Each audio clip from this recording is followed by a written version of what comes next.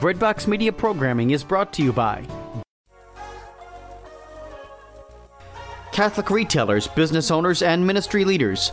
Don't miss the Catholic Marketing Network Momentum 2019 event. Attend seminars that teach how to apply best business practices to any kind of business or ministry. Experience one-of-a-kind networking opportunities and browse the trade show exhibit hall full of Catholic resources and gifts from all over the world. Visit CatholicMarketing.com trade show page to find out how you can be a part of this event that helps Catholics build personal and professional momentum. Introducing the redesigned CatholicSingles.com, featuring new ways that put the spotlight on the person and their faith, not just a profile picture. For the past 20 years, faithful Catholics have used CatholicSingles.com, and the reimagined CatholicSingles.com website is ready to help single Catholics take the next step in sharing meaningful relationships with other faithful Catholics. Remember, CatholicSingles.com for faith, fellowship, and love. This is Chuck Coughlin setting the record straight on BreadboxMedia.com.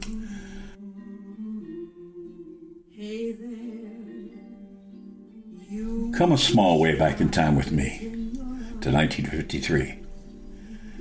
I'm sitting in the parlor of my grandfather's house on 6th Street in Lexington, Kentucky. The windows are open. The summer air aspires through the windows. My grandfather's sitting in an easy chair, smoking a cigar, leaning against his radio in a large wooden case. Yes, radios were often an impressive piece of furniture in those days.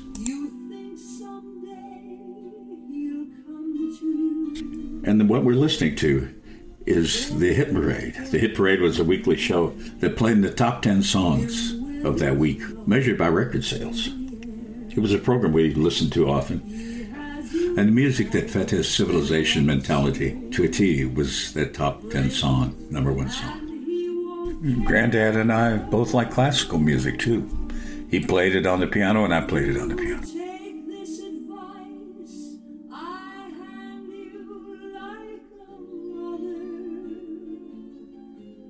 It was a very common thing for everybody to play the piano.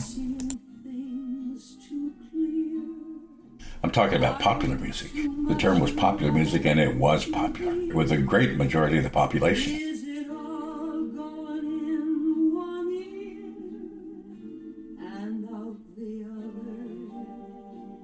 We shared the same sensibility in music, in popular music, across a gap of 80 years, because it wasn't a gap in those days.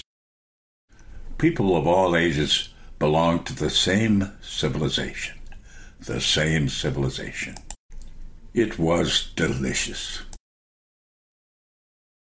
Things had always been that way.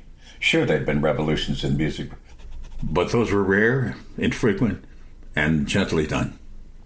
But nothing like the atomization and stratification of tastes that has occurred in the last few years. One piled upon the other like a wedding cake. That unity in tastes and artistic matters cut across living people of all ages. That shared perception had gone on for millions of years, not just a few years, millions of years. My grandfather and I had no idea of the complete change, the end of a civilization and the birth of a new one, if it can be called a civilization. I suppose it must be. In a way, civilization was about to end, and we didn't know it. There was a cultural unity. It was common. It had always been that way for millions of years of human history. It had been the same. And a 16-year-old boy, I sat there, was also my number one song. It was everybody's number song. There was no separation of music by generations.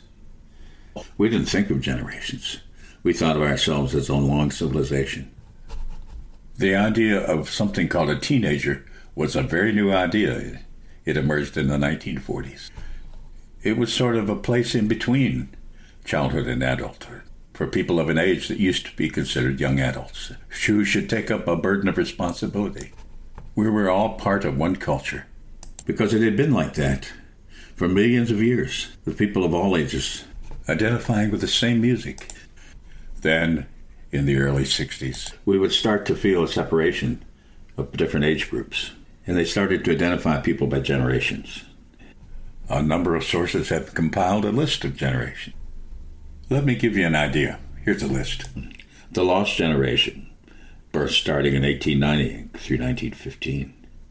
The Interbellum Generation, between the wars, the two world wars.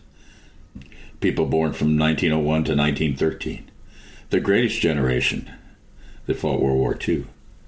They were born from 1910 through 1926. Then the Silent Generation, 1925 to 1945. I'm in that group. Baby Boomer Generation, 1946 to 1964. Generation X, 1965 to 1979. What's sometimes called the Xennials, 1975 to 1985. Then Millennials, 1980 to 1994. Generation Z is the newest generation to be named. They're born between 1995 and 2015. They're currently about 4 to 24 years old. There's about 74 million people in that group. It's a large group out of our population of 360 million, 74 million. My reaction to that list is that the word generation is used loosely because in the first four identified generations, Lost Generation, Interbellum Generation, Greatest, and Silent, the term had a whole different meaning. It really meant generation. 30 years or more. Time to create a family and raise children, to regenerate a generation. Children are born every year in a steady pace. So the whole thing is artificial, but I have something very serious that studying it that way will reveal. Something very serious. And you'll see. Well, let's talk about one aspect of culture, music. I want to say something about music. It's unique among the arts, more powerful than any other. Plato maintained that the arts as a whole could shape one's character to a great extent. For that reason, they needed to be strictly controlled in his ideal utopia. He described a more perfect world.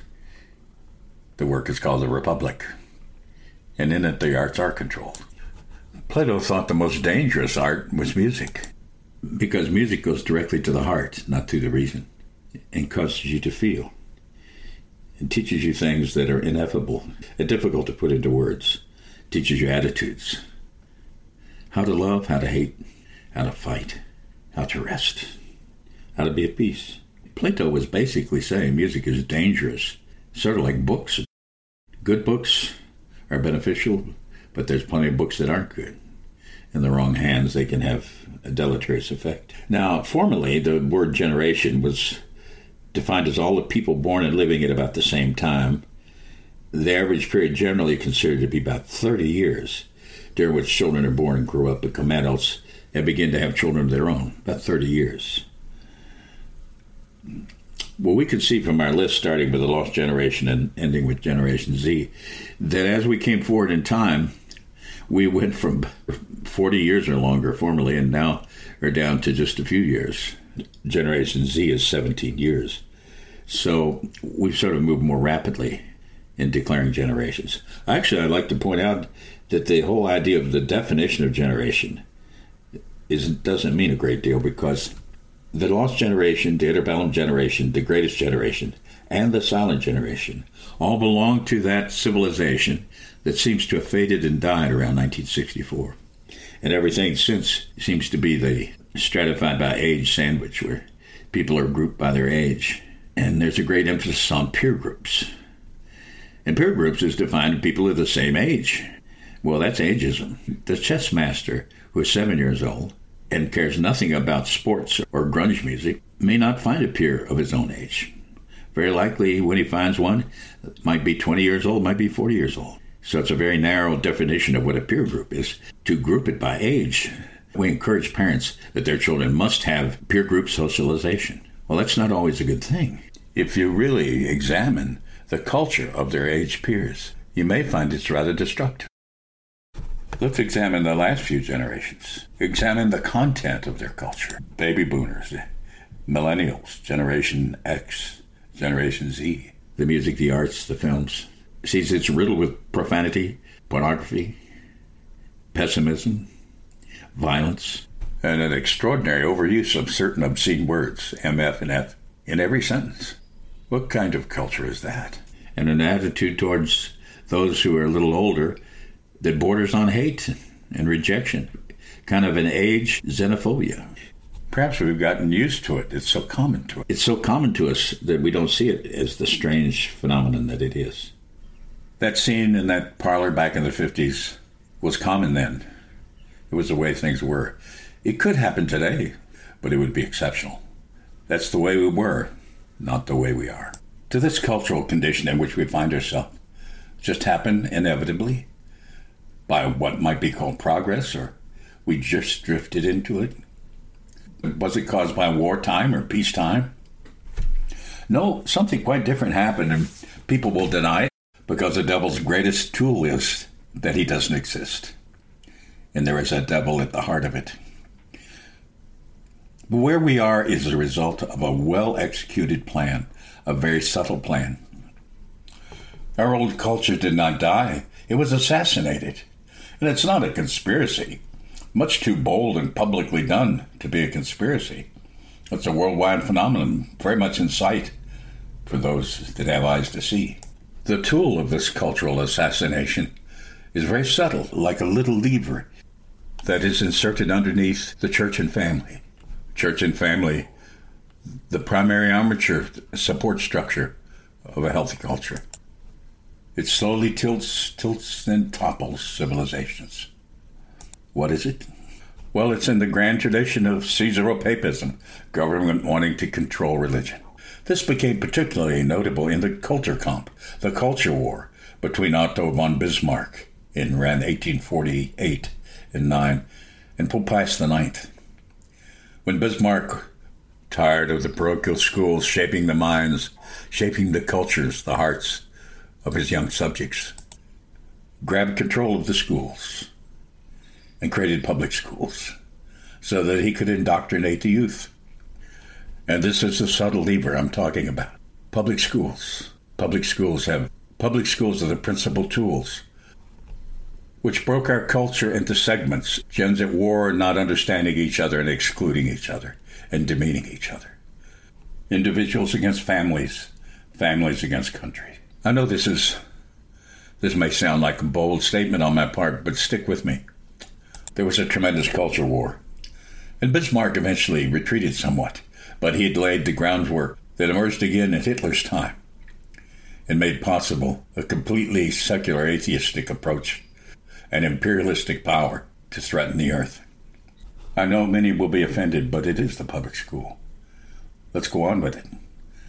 Who else did inspire to create public schools? Well, the Marxists, the Trotskyites, the Stalinists. And once again, they went to war on Catholic schools. That was their first step, and it was to become always their first step, the schools. That's what happened in Poland. Do you know the story of Cardinal Manzini? Stalin didn't roll into Poland with tanks and armies. He didn't do that. He did something more subtle. It's a culture war. He took over all the Catholic schools, which comprised practically all of the Polish schools. Slowly, one by one, and it was opposed by Cardinal Manzini, who hired a truck and went around with a bullhorn, standing up in the back of that truck, making speeches from village to village. Don't let him take your schools. Don't let him take your schools. Ultimately, they arrested Manzini for this and imprisoned him and tortured him for years before he was finally able to escape to the American embassy. Cardinal Manzini is on his path to become a saint. He's blessed at this point. One function in the public schools is the stratification of people into age groups. Everyone of the same age is put together in a peer group, so-called peer. Children are grouped by age, ruthlessly by age, ageism. I'm aware this may sound like a bold proposition. I hope you're used to my bold propositions. The truth behind this proposition is well known to any real student of history of the last 2 centuries. Where did the idea for public schools come from? And what was the motivation behind their creation?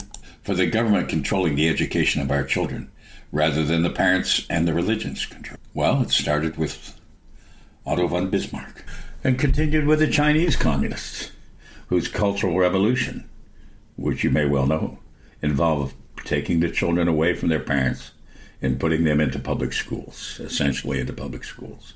They called them re-education camps, and all the children were kept together by age. They were not only geographically distant from their parents, but they were taught to disapprove of everything about their parents and their culture and their religion. So venerable in that great country of China was declared politically incorrect, communist politically incorrect. Any small offense on the part of the parents, and the parents' own child would turn them into the government. The punishments were exceptionally severe, and children did turn their parents in. When the project was finished, and it is finished today, the communist government was now the parent of the child.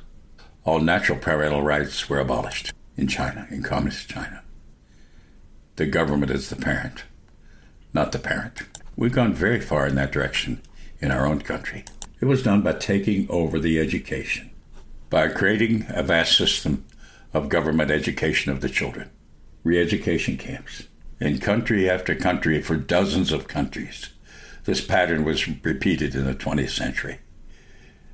It was done by Soviets, it was done by Chinese communists. It was always the same. Take over the schools, get them away from the churches, get them away from Christianity, from Buddhism.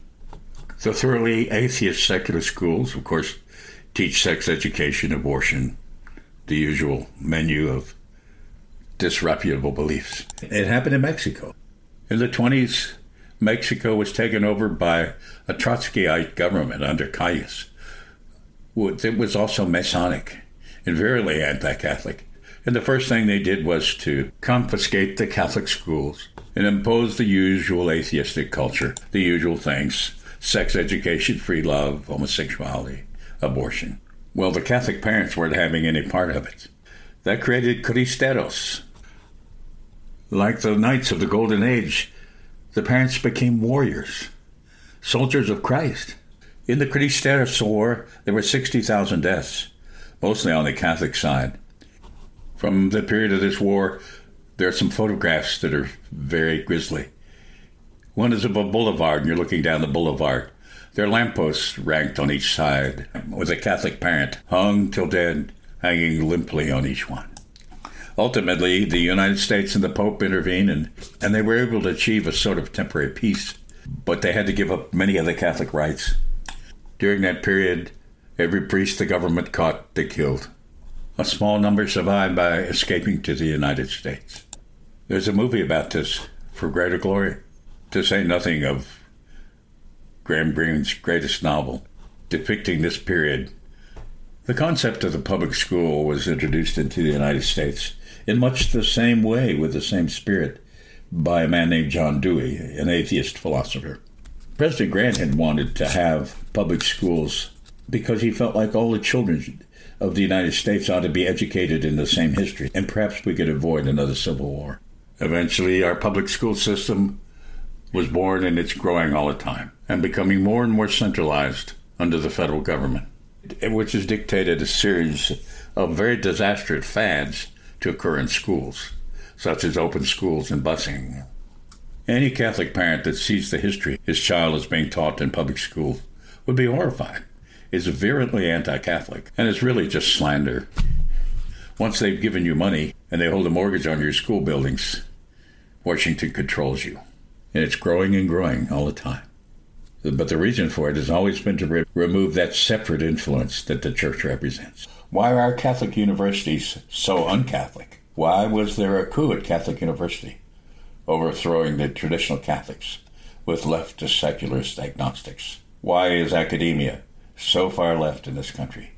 Well, a lot of people attribute it to the Frankfurt School and to Derrida and to the deconstructionists who came to the United States less than a century ago. Had such an immense influence on our culture by educating our most gifted children in a way that made them leftists and secularists. It produced what we now call the culture elite, who are so far left. It's a common story. I don't have to convince anybody. You send your child to college, and they end up a liberal atheist or agnostic.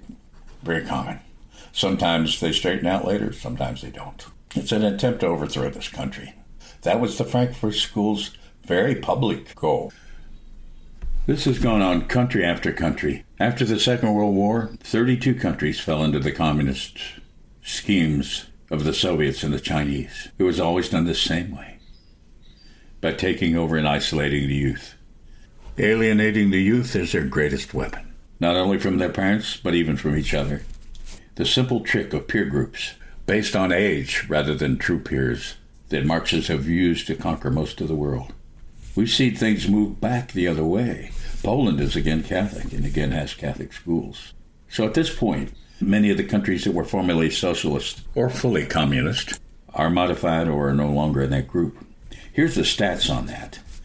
The most blatant communist countries are 5, of course you know them: Vietnam, Cuba, North Korea, China, and Laos. There's a longer list of former communist countries. They're still somewhat communist, however. The list is 35. There are 9 countries that have a constitutional reference to socialism, a dedication to it. 16 were formerly very much like that. There are 5 unofficially socialist states. There are countries dominated by socialists but have multi-party systems, but are governed by socialists. There are 30 countries. A prominent Chinese general wrote a book about 10 years ago outlining their strategy. It's a very public strategy by which China will take over the world. And of course, their chief obstacle is the United States, and they're devoting a great deal of energy to taking down the United States. We'll see that in the next election and the cyber war that they unleash against our election system. We should be ready for that. Here's how this Chinese general described the 3 strategies for world domination. The first strategy was the culture war. The culture comp all over again. Take over the cultures. Take over the music. Introduce ideas in the music that break down the morals of the youth and isolate them one from the other, and especially from those older than them. In other words, infiltrate the media. Write depraved songs and declare it a product of this generation, of Generation X or Generation Y, when it's not. The music was written by adults who did it in order to seduce them, created it in order to seduce them. An old joke is that the Catholic Church should buy the media and fire them. Oh, if only we would. We have the bucks. The second strategy is the information technology strategy, the IT strategy, the cyber warfare, which is well underway with China has millions and millions of hackers putting out malware in systems around the world. A lot of this is already in place in our grids, in our vital systems. They just have to turn the switch and we're done. It's like a system of buried bombs, landmines ready to explode, and it's everywhere already. The last stage, the third stage, is called kinetic war, and it's conventional warfare with planes and armies. And they know they don't have to do that. They will if it comes to it. And they're building up for that, too, as we know, with their massive bases in the South China Sea. But the strategy that most concerns me in this podcast is the first, because we should not go willingly to the slaughter in isolating our children with people of exactly their own age, and then having music introduced to them that they didn't create, but has been created in order to seduce them into immoral lifestyles and beliefs, is what is being done. The Pied Piper is leading them, and our children are vanishing. It's been done with grunge rock, the nastier rock and roll, hip-hop, rap. I'm sure I don't have to explain this to you. And I apologize for skipping from topic to topic. In future podcasts, I'm going to bore down more deeply on many of these subjects. I already have on the Culture Comp. But I wanted to condense everything into this one podcast in which I skip lightly from subject to subject. I could make a more convincing case with each of the discussions I brought out. But that would take more time, and I will have more time in the future. By the way, have you had a look at the art and the music and the drama that is produced by Communist China? It's ghastly. It's lifeless. Peculiar. But let's not compare that to our popular art.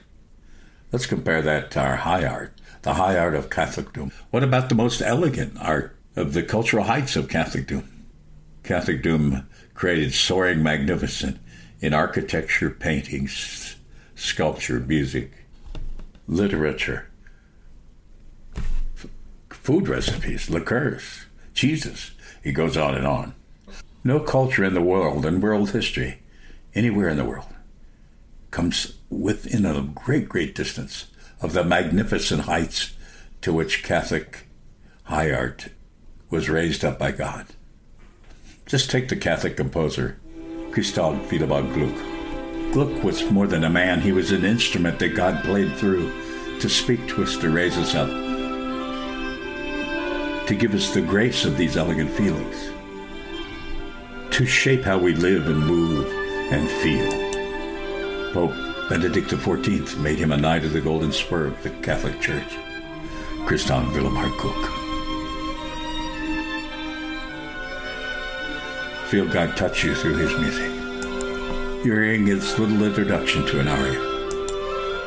And God love you. Let's hope that you can participate in a lovely civilization so that you can become part of the recreation at every moment of that civilization with God's most elegant feelings flooding from your heart like light does from a star.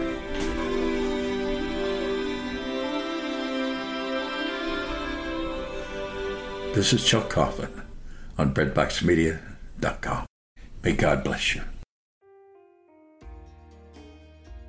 Hello, this is international Catholic singer Anna Nuzzo, inviting you to join me and Father Dan Cambra of the Marian Fathers on a select international tour's Divine Mercy pilgrimage to Poland and the Czech Republic. It takes place in September of 2019, and we would love for you to join us. For more information, go to my website, annanuzzo.com. Thank you, and God bless.